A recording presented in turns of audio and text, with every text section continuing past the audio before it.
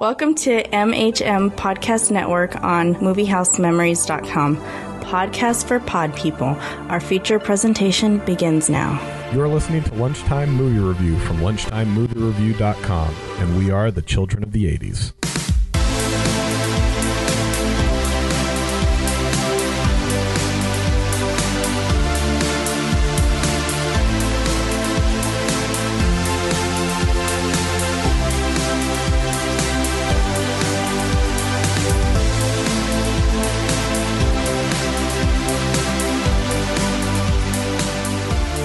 The Children of the 80s are back with another review of one of our childhood favorites. I'm Patrick.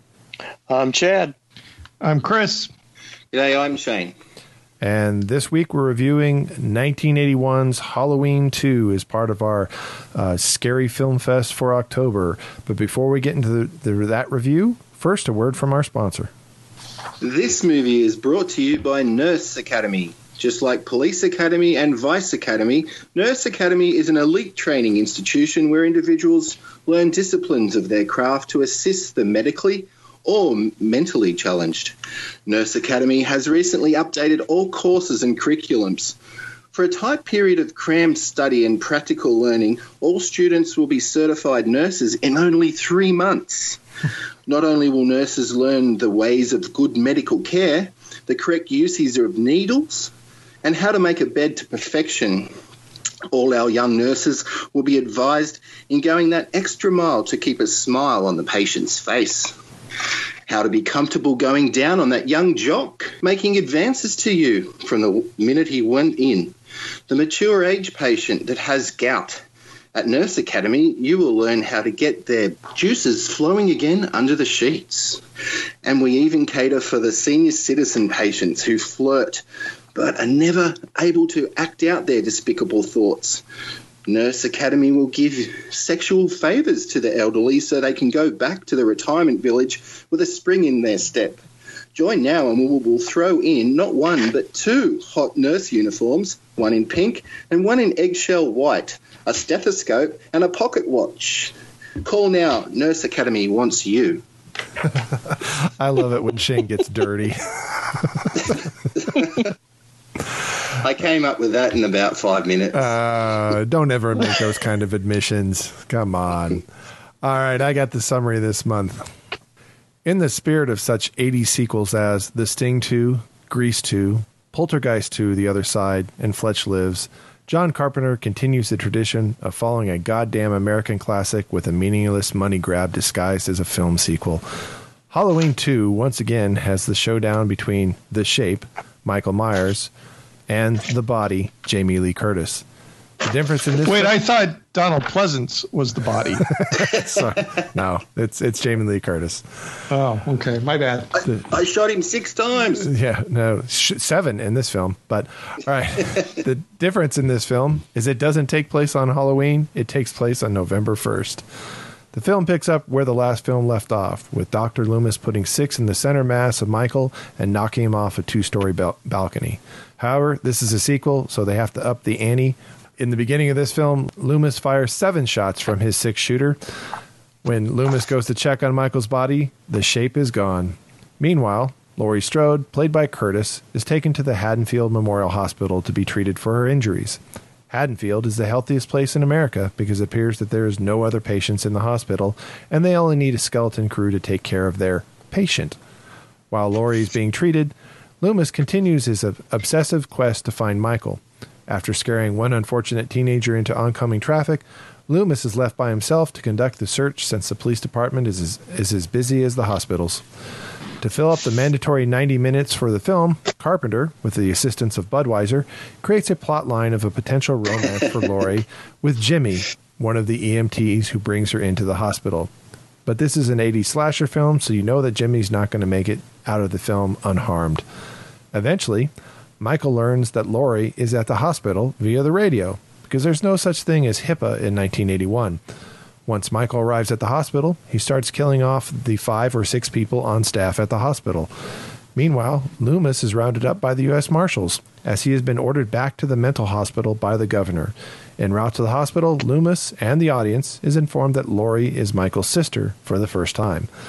Loomis now knows where Michael is going, just as the audience has known for the entire film, to find and kill Laurie. Loomis makes the U.S. Marshal take him back to Haddonfield at gunpoint. At the hospital, Michael has finished dispatching the entire hospital staff and is chasing an injured and somewhat helpless Laurie throughout the hospital when Loomis, the mental hospital nurse, and the U.S. Marshal arrive. The Marshal shoots Michael in the chest, but Michael gets up from that and kills the Marshal. The mental hospital nurse goes to call for help while Loomis and Laurie try to hide from Michael. Eventually, Michael traps them in the surgical room. Laurie is able to stab Michael in both eyes, blinding him, something that I wish someone would have done for me in the first 15 minutes of this film. Loomis fills the room with ether and oxygen and orders Laurie out of the room. Once Laurie is clear, Loomis lights the gas and blows himself and Michael right past Halloween 3 and straight into Halloween 4. In the end, Laurie's put into another ambulance, sans Jimmy, and left to be haunted by images of Michael's burning body. Ultimately, this is all meaningless since Carpenter and Curtis have decided to retcon this entire film out of existence with their new Halloween film coming to a theater near you next week. And that is Halloween 2. I like how you brought up the sequels. That was good. Well, I still to this day I don't understand why they just skipped the entire theme of the film for the third film and just slapped Halloween onto it.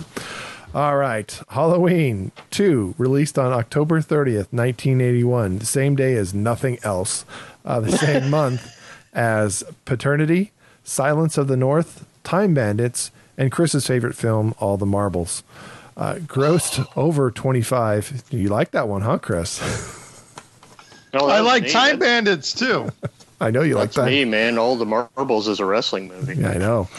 Grossed over $25 million, 30th highest grossing film of 1981, right behind The French Lieutenant's Woman, Private Lessons, and Modern Problems, and right in front of Only When I Laugh, Escape from New York, and Body Heat.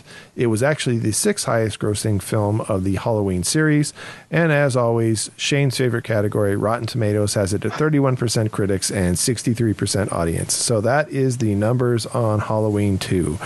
All right. Did you guys see this in the theater? And I would be very surprised if any of us saw this in the theater in 1981. We would be way too young. But Chad, in the theater or came to it much later? Yeah, came to it much later. I'm sure I remember the original one being on TV, HBO, something back in the day. But as for part 2, I just knew it existed.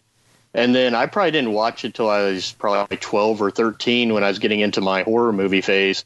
And I was watching every horror movie made at the time. And yeah, I rented it during a binge watching of all the Halloween movies. I think I watched the original, I watched 2, and yes, even part 3 on one weekend. And that's my first experience with it. I always loved the Michael Myers character, the Sam Loomis character, and I was happy to see that they continued on. Now, all these years later, I wish they would have just stopped at number 1.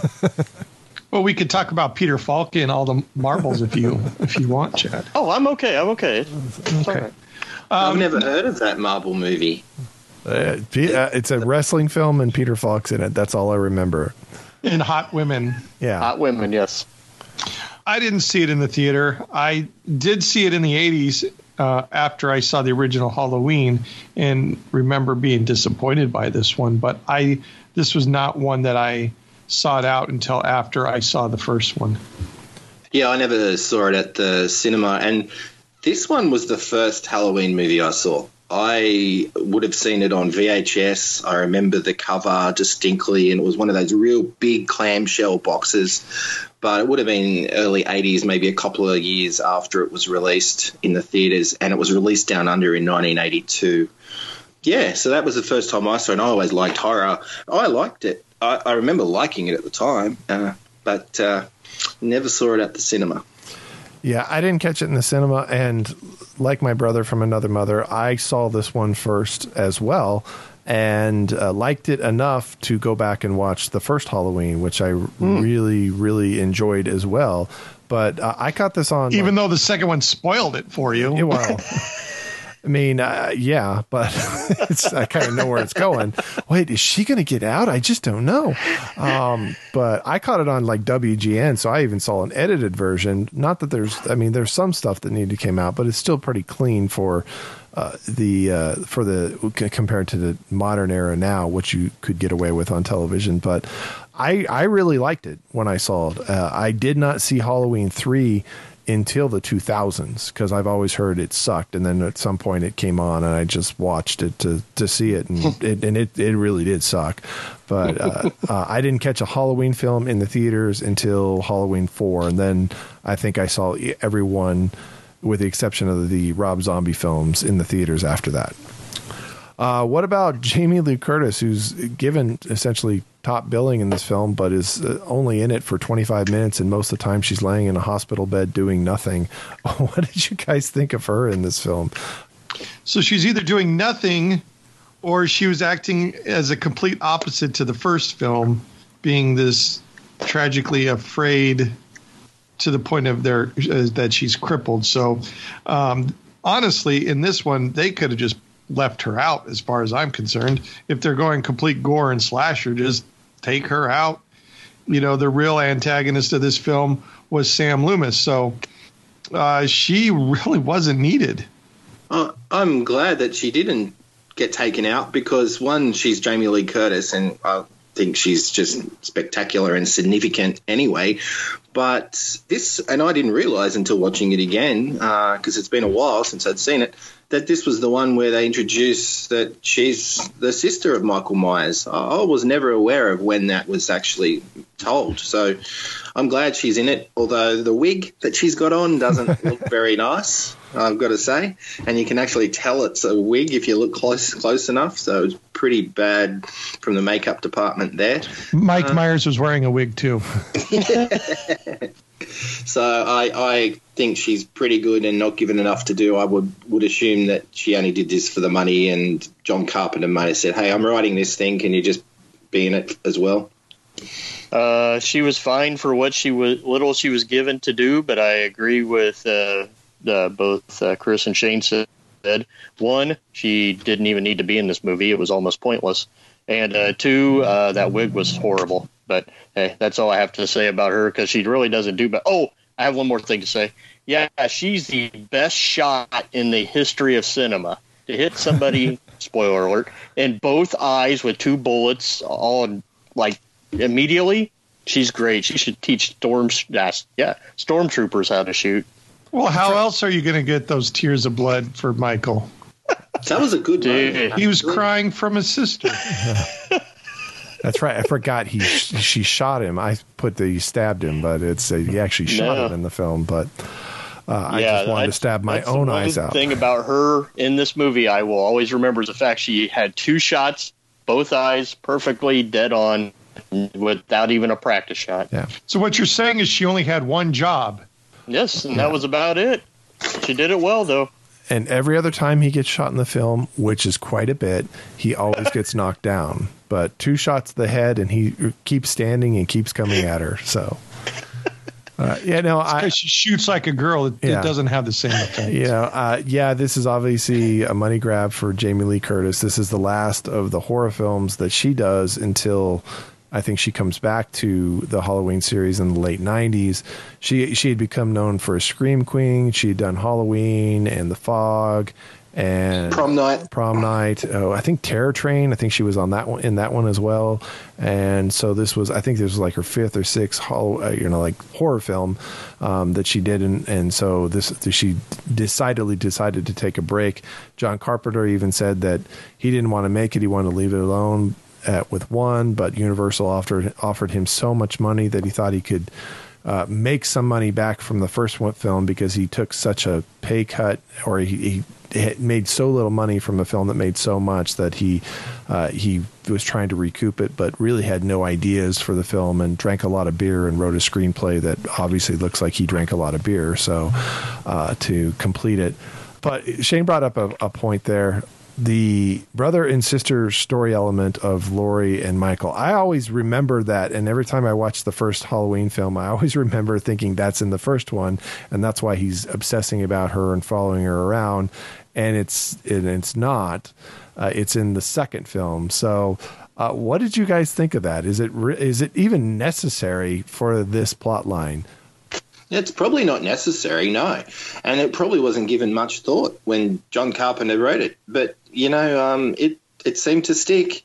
So I'm glad he did it because, that's why we've had the whole scenario of the sequels and now this reboot.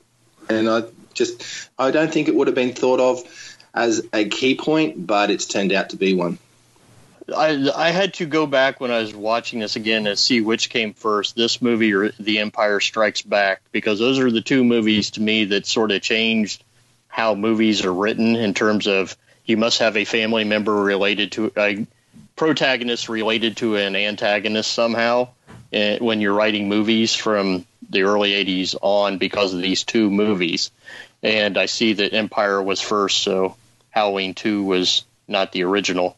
But to me, when I look at this in history, I don't mind it, but it kills off the originality of the original movie and how great it was that he just was a force just killing babysitters or young girls or whatever for no reason.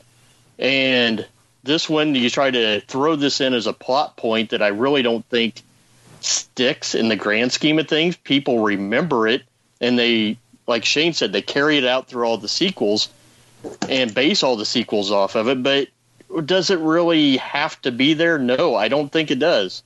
I think you could have found any reason for them to be connected, but this whole she was adopted storyline sucks to me, and it tarnishes the lineage, like I said, of the original movie and all the future movies because of it.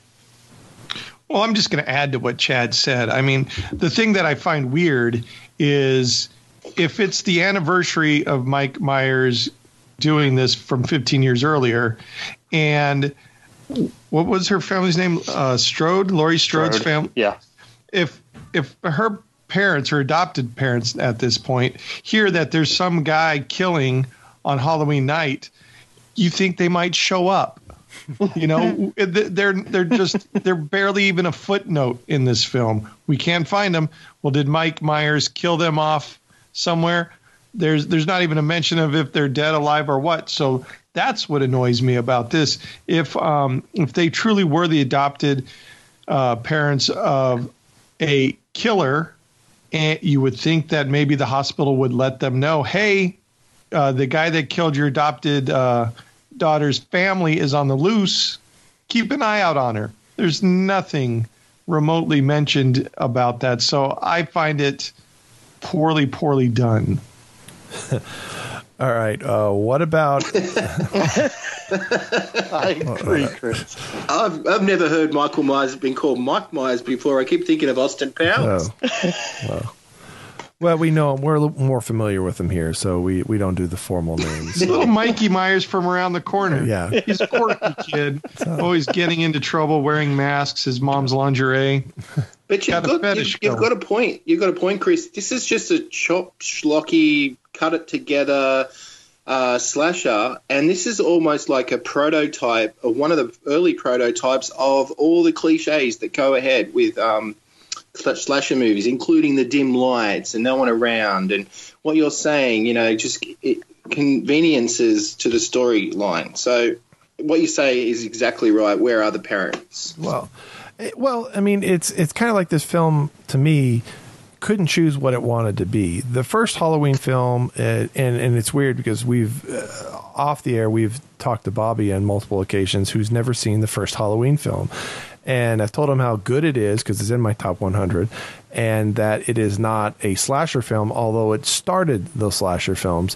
It is more in the vein of Psycho. It's a suspense film. And this film seems to walk this line where sometimes it tiptoes towards suspense and then sometimes it tiptoes back towards slasher film, because by 1981, we have Friday the 13th, parts 1 and 2 have been released, and you're starting to get all the other holiday horror films that are coming out, and it's becoming it's the fad. And I loved how I read about how the director wanted to make something like the original film, and John Carpenter, the director of the original film, was adding all this extra gore, the nudity into it, all this stuff to make it more, I guess, marketable. But does it work? I mean, it doesn't seem to be completely suspenseful. It does not seem to be anywhere near the slasher films of like Friday the 13th are at this point in time. Yeah, oh man, this one's just so hard to analyze because, like you said, John Carpenter went back to add more dead bodies and to more gore and the nudity. But when you start analyzing it, I believe there were 3 on-screen deaths in the original Halloween, and then I believe there were 10 in this movie if you count Michael and Sam, who, at least in my opinion, should have just died in this movie. And then if you look at the nudity, you see only 2 boobs, if I remember correct, in the original movie with PJ Souls. Yeah. And then they always come in pairs. Yeah, well, they do. Exactly. They usually, but they're not good boobs. They're really not that. Okay, that's true. But in this movie, they're very nice boobs, by the way, with the nurse. But what was the gore that they really added? I mean, there's some extra blood from the lady the nurse having the blood come out of her veins and hit onto the floor. The nurse getting scalded. I mean, I don't really see that much of a difference in the grand scheme of it, but yet I agree with what the premise was, that yes, we had to keep adding something to fall in line with what Hollywood's doing with all these other slasher films. Because like you said, all these other sequels are making it gorier and more blood, and how are they killing people with the claw of a hammer and this and this and this and needles going to the temple. I guess, yeah, I can see the premise that they're trying to make it more Hollywood horror, but once I analyzed it on this re-showing, I just didn't see it as being that different from the original. I'm trying to think. The year before, he wrote and released The Fog, which was also with Jamie Lee Curtis. Actually, there's some pretty well-known stars in that. And I'm trying to remember, was that more suspense-oriented or was that more slasher? It's been so long. That was very much suspense, because I don't remember there being hardly any gore in that movie whatsoever. So he basically went from Halloween and The Fog, and then in 81 he released Escape from New York and Halloween 2. Escape from New York is much better, but you are getting into the more action, blood and guts, more different transition into styles. So yeah, and I think that's just his mindset. Yeah, by the next year he's doing The Thing, which is probably one of the goriest films of the 80s. Yes. An excellent film, though. It's a good film, but that film gave me nightmares as a young adult. So, was it because of the poor stop animation gore, or was it just because it was gore? Yeah, well, just some of the bizarre gore that you saw, the twisting with the dogs. Yeah, the morphing bodies. It's just, it's disturbing to see. That was the movie that made John Carpenter quit the studio system and just start being more independent, because they screwed him around on it and it wasn't a big hit. And E.T. came out at the same time, so there was one nice alien, one bad alien. But just go back to the gore with the Halloween 2. You're right. It's Chris mentioned it, I think. It's his mindset. Plus, he didn't really want to do it. Plus, Patrick said at the beginning he was drinking Budweisers, so he's thinking beers. But I actually love some of this gore. I had no idea why there's a hot tub or a jacuzzi in a hospital. Can you answer that? But physical therapy. Oh, okay. I thought it might physical therapy, and you needed to make soup sometime in large quantities. As long as it's got a drain for the toenails. And why was her face fucked up, but his hands were not? Thank you. Because he's superhuman. He's evil. Don't remember what Sam Loomis said. I think the blood-soaked floor scene was actually pretty good, and the way it was filmed, and the scene where we've already talked about the blood coming out of his eyes, Michael Myers. I just thought those two were needed and worked.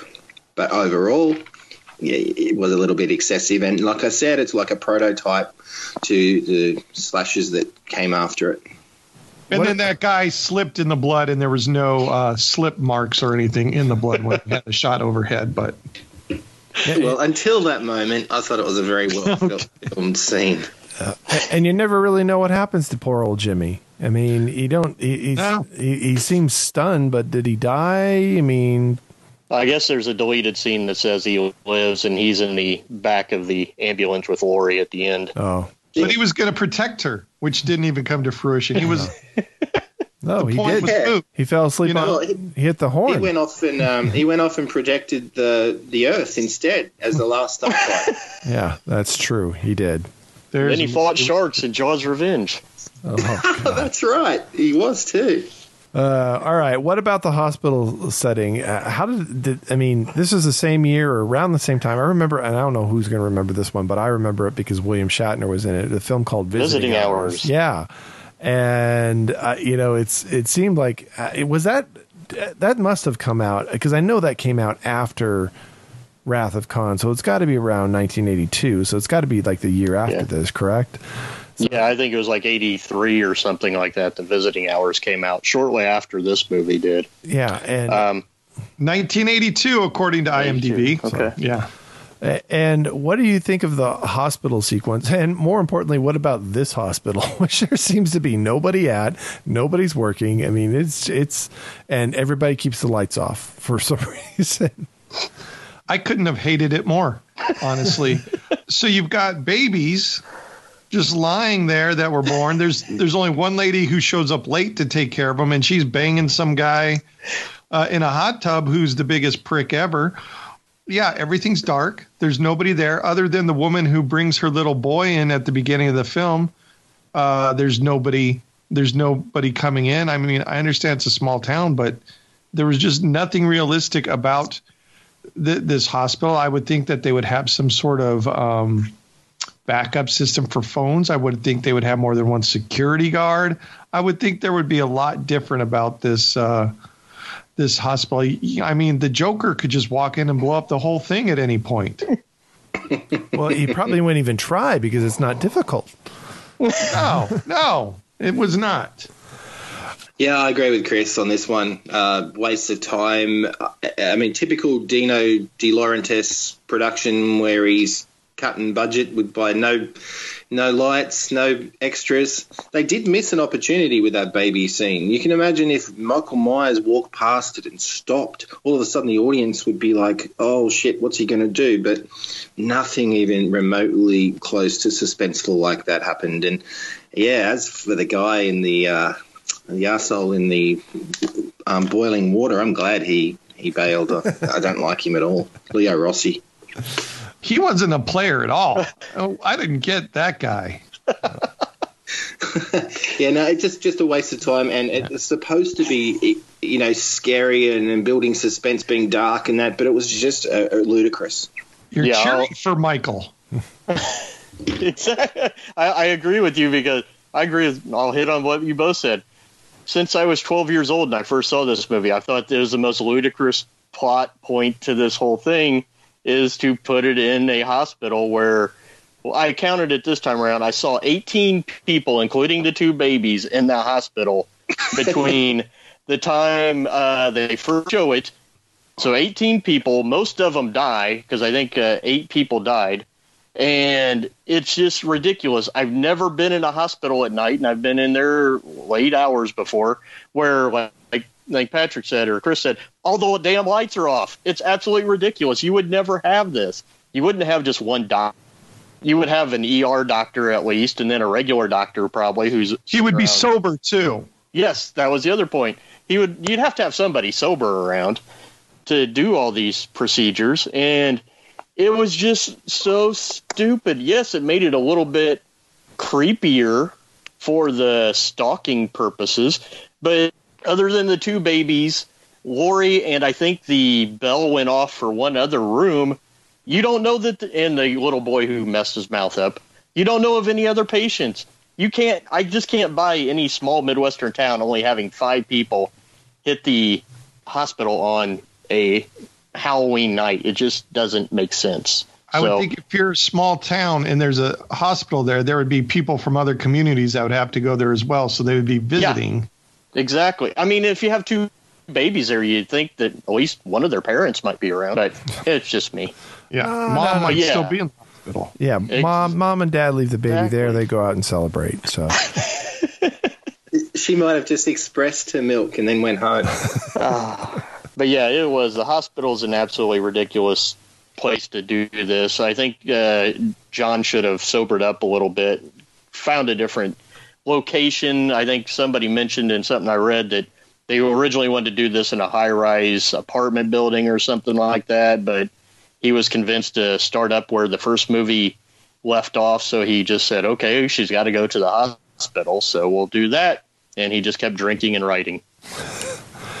All right, well, what about the idea that there's Halloween 3, which we've already kind of discussed, that has nothing to do with Michael Myers or really anything with this franchise at this point in time.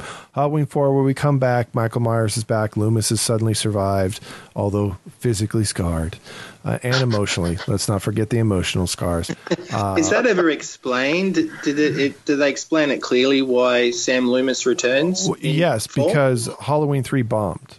That's why. That's the explanation. And Jamie Lee, now considered, it's actually been reassessed by a lot of people, and it's got more fans now than it's ever had. Halloween 3. It's Halloween 3. Oh God, it has. Yeah, Season of the Witch has got like a following now.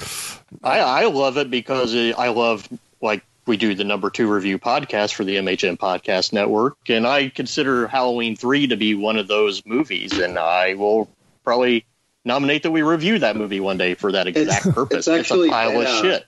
Yeah, well, it's better, Chad, than both Rob Zombie versions of Halloween. Oh yeah, I agree with you there, but it is not good, and it's especially compared to even some of the sequels to this series. It's just not good at all in any way, shape, or form. Yeah, I mean, the rest of the sequels, Halloween 4 is decent. At least it returned back to the premise of the film. Mm-hmm. Halloween 5, not so much. And I'm trying to remember if Halloween 5 was the one that led into a cliffhanger. Yes. And then that took a few years before they came back to Halloween 6 to kind of pick up where they left off with that cliffhanger. I'm like, where are they going with this? Suddenly there's a mysterious man is breaking Michael out and releasing him on the world. Why would this person do it? And it took years, and a different company. I think it was Dimension finally took up the Halloween franchise at that point. And then you have H2O, which basically retconned out Halloween 3 through 6 and brought back Jamie Lee Curtis, and Halloween Resurrection, which killed off Jamie Lee Curtis. Then the Rob Zombie versions, which we've already hinted at, are horrible. And although I will admit that the backstory for Michael Myers in the first Rob Zombie film is pretty decent, showing a little bit more of his kind of evolution as a killer. I kind of liked that element of it, but then once it got to the main story, it was like, yeah, it's just a gore fest.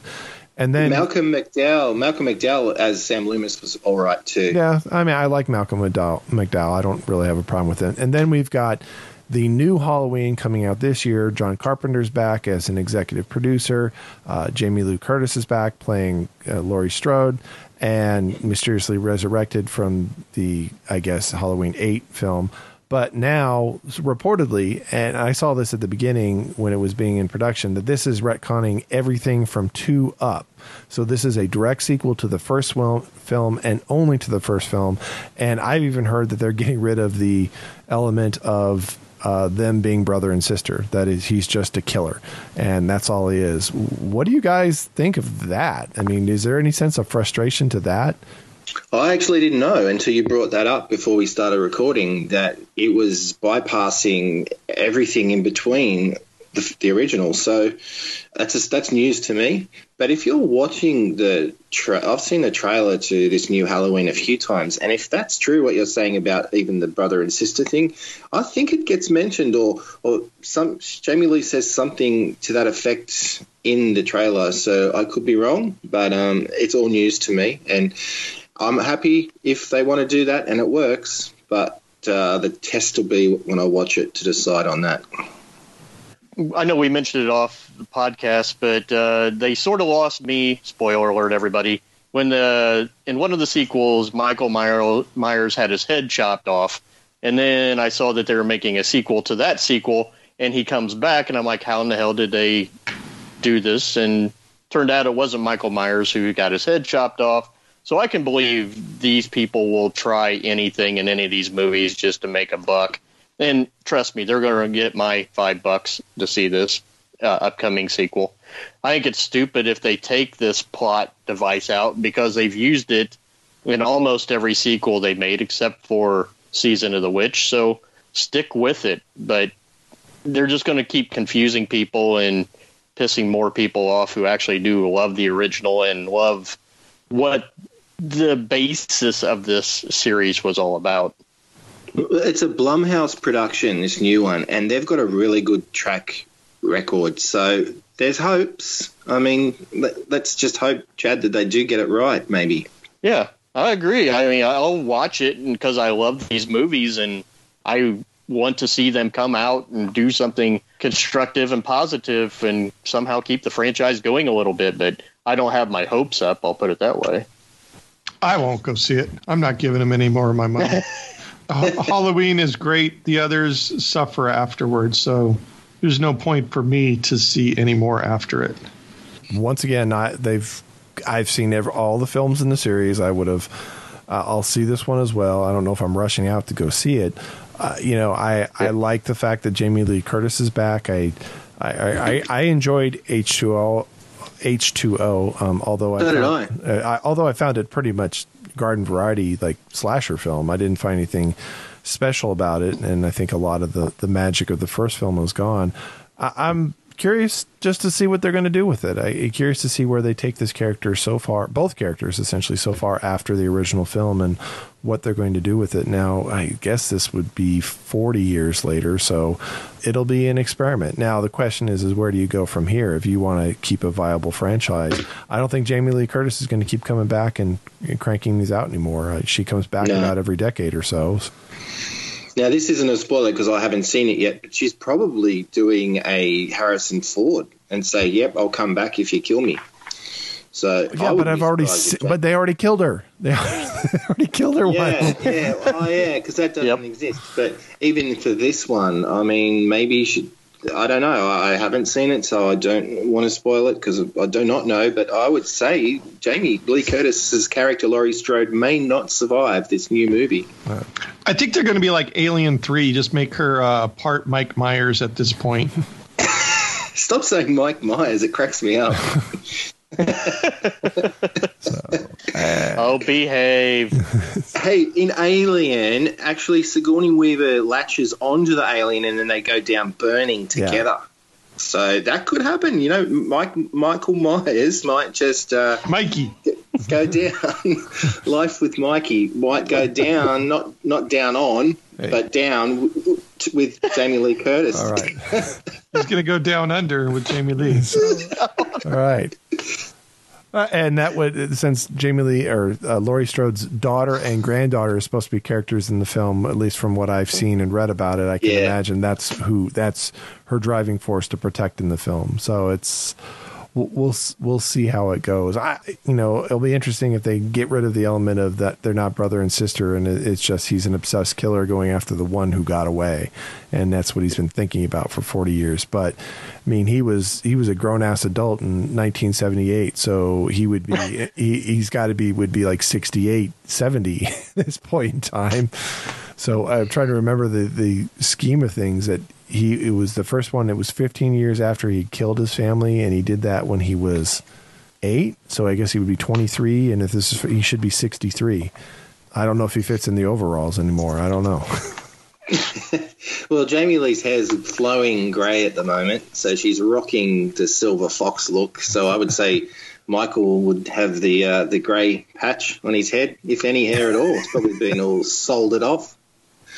And I think the only reason H2O was made, Patrick, was you think back then, especially by Dimension Films, Scream was big, and they referenced Halloween in it. So they were, that probably brought interest back into the franchise where they thought maybe the franchise was dead, but that would have brought interest back in it. Yeah, because wasn't H2O a Kevin Williamson film as well? That's right, and the Miramax Dimension, that was the distributor. So they're all linked, and they just wanted to make more money out of the Scream reviving the horror genre, because horror was dead until the original Scream came out. Not for horror fanatics, but in general, horror wasn't marketable film franchises until Scream changed all that. And the new Halloween is all John Carpenter's back since the first time since Halloween, the original Halloween 2, that he's not been involved in the film franchise at all in any kind of creative element.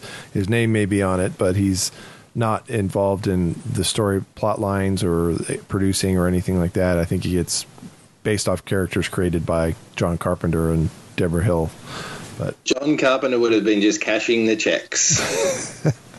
Except for most of those films in the 80s, those checks were really small. That's all.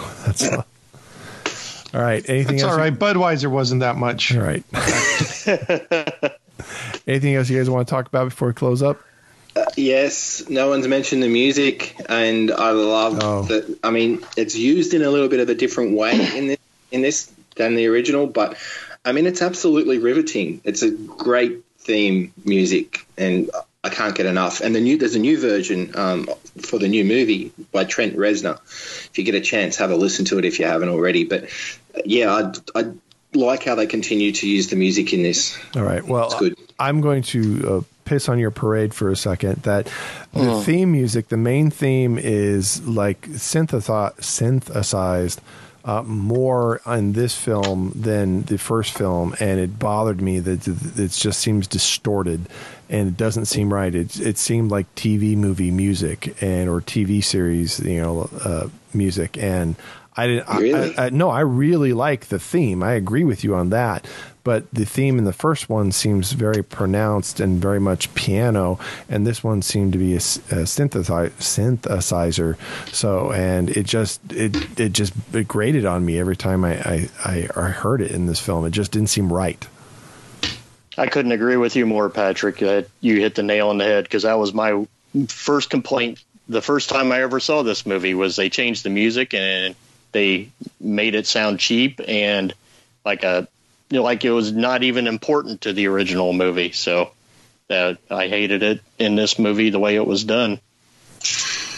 I didn't expect to hear that, but I agree with what you're saying, because they did enhance it. It does sound a little different, but the actual premise of it and everything I still really like. But John Carpenter's actually got a track record of that. I love the theme to Escape from New York, and he actually, for Escape to LA, did the same theme but used more synthesizer, and that seemed distorted to me. So I'm on your wavelength. I know what you're saying, but I didn't think it was that bad for this movie. Did you guys realize that was the mask from the original movie in this film? I didn't realize it. It doesn't surprise me, but I remember my research looking at how that was such a big deal because the mask it got stored and didn't sit right and didn't fit on the new actor's head quite as well. And apparently Deborah Hill was such a heavy smoker that she kept it underneath her bed, and the smoke from her house basically helped deteriorate the mask as well. That was the most bizarre story I read in my research. I thought that was a totally different mask, and still I started researching it and hearing that weird backstory about how everybody deteriorated the mask over the years, that it was just funny. I just never thought it would be the same one. Well, I just find it amazing. It's like, hey, we're going to make a sequel. Did everybody still got their costumes? Everyone?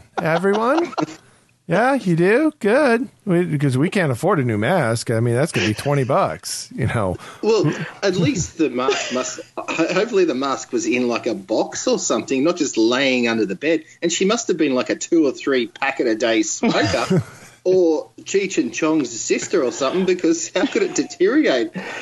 Yep, they said, from what I was I went back and reread this real quick. It also said that Deborah Hill kept the mask under her bed for several years until Halloween 2, causing it to collect dust and to yellow because she was such a heavy smoker.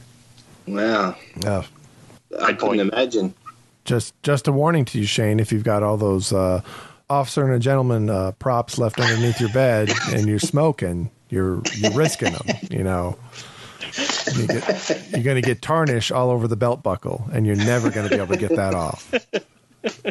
All right. Tarnish on the belt buckle? Is that a euphemism? Anything else? I just can't believe there's that much cigarette smoke. And you open a window, for goodness. Let's go around. What do we think of Halloween 2? Does it stand the test of time? Chad. Okay. I will just say it just very, very, very barely does. If you like the first film, I will say watch the second one. I don't think it's so horrible that it can't be watched, especially if you're a fan of the Halloween movies. But if I wasn't a fan of the Halloween movies, I would say probably avoid it altogether. But I will say they do just enough to say it stands the test of time because I get some enjoyment out of it, but just barely. Chris? Well, it stands the test of time for me, but not because of our usual reasons. When I saw it originally, I thought it was pointless and very disappointing. And when I saw it again for this podcast, I thought it was pointless and disappointing. So that's timeless. I'm not a fan of it. This is definitely not the Empire Strikes Back of the Halloween series. This is the Troll 2 of the Troll series. So, no, I don't like it, but it will stand the test of time. Shane. And Troll 2 is better than this film. I'll go on record. I've never seen Troll 2. I've seen Poltergeist 2. Troll 2 is notoriously bad. I don't know. There's no trolls in Troll 2, Shane. There's no trolls in Troll 2. Isn't there? No. Is there a Troll 3? I've seen Ghoulies. No. 1 and 2. No, there's a troll in Troll 1, but there's no troll in Troll 2. I think Chris mentioned it once before as being rated one of the worst movies of all time, Troll 2. So it might be one I'll have to inspect. There's a documentary about how bad Troll 2 is because someone said, I have to talk about this. I have something to say about this film. Well, if that's the case, I don't think Halloween 2 is that bad then. I didn't like it as much as I have done in the past because this being the first Halloween movie I ever saw, it sort of stuck with me more.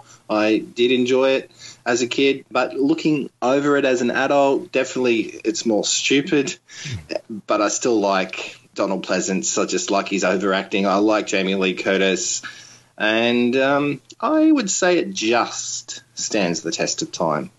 All right. Well, I have to disagree with Chris. It's not the Troll 2 of this series because the rest of the Halloween films get progressively worse as they go along. So it can't be the worst of them all because there's still Halloween 3, which Chad wants to review. So coming next year to number two review on for the Halloween MHM Podcast Network. So I loved this film when I was a kid. I really enjoyed it, and I saw the edited version on television first, and I still got the gist of the film. And it took out the gore and the nudity, made it more in line of what the original film was about. Seeing the unedited version, it just seemed kind of like, they just did stuff, they do things, and it's kind of disturbing and it bothers me.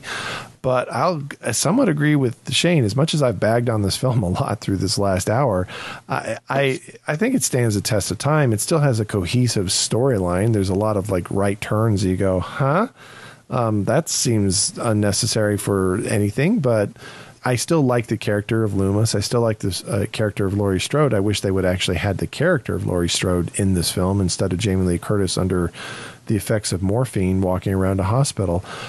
And I definitely like the idea of this unstoppable object of Michael Myers. I think that is an interesting idea for a killer, and I like that in the first one. But this is it so pales in comparison to the first Halloween movie. It's absolutely ridiculous. So it just barely stands the test of time. I cannot say that for the rest of the Halloween film series, but I'm sure we'll get to those in turn over the next few years. And if nothing else, it does introduce the link between Michael and Laurie as brother and sister, and that's pretty significant in the horror movie genre. There's a strong family resemblance, too. Yeah. All right, that does it for this week's review of Halloween 2. Thanks again for joining us and listening to our little bi-weekly podcast. If you had a good time, the fun doesn't have to stop here. You can follow us on Facebook at Lunchtime Movie Review or on Twitter at Lunchtime Movie. On either Facebook or Twitter, you can keep up on our written film reviews, news on upcoming films and Blu-ray releases, and information on upcoming podcasts on the MHN Podcast Network. Again, if you've enjoyed yourselves and you download us off either iTunes or Stitcher, make sure to rate our podcast on either one of those two platforms. And if you have a chance, write a short review of the podcast. Of course, we like the reviews that are positive, but we appreciate any feedback that we can get from any listeners of the show. Well, that does it for this episode of Lunchtime Movie Review.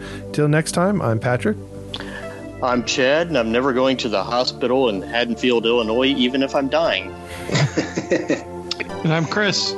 And I'm Shane, and I don't celebrate Halloween down under, but happy Halloween. Wow, you little pagan Australians down there with no Thanksgiving. It's getting more popular, but yeah, Halloween is not really an Aussie thing. All right, and we got to get out of here right now, and you guys are invited.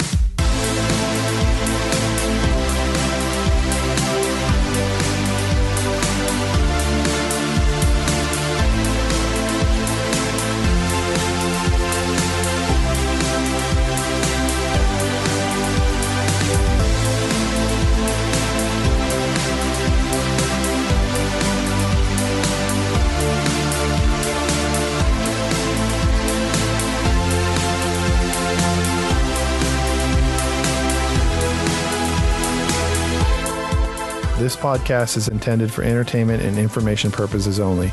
The theme music for Lunchtime Movie Review, Fireworks, is provided courtesy of Alexander Nakaranda at serpentsoundstudios.com under a Creative Commons Attribution 4.0 license. All original content of this podcast is the intellectual property of the MHN Podcast Network, Lunchtime Movie Review, and Fuzzy Bunny Slippers Entertainment, LLC, unless otherwise noted. It's not easy to dress up kangaroo for Halloween. Well, we'll drink beer and dress up. That's all right. What are you talking I think about? they call that a Tuesday there, though. Yeah. Come on, Chris. The reality of it is when you get that many people dressing up as kangaroos, Yahoo Serious, or Crocodile Dundee, it gets real repetitive real fast. I would be Yahoo. Everybody be walking around. That's not a knife. Yeah, there's that accent again. Well done, Patrick.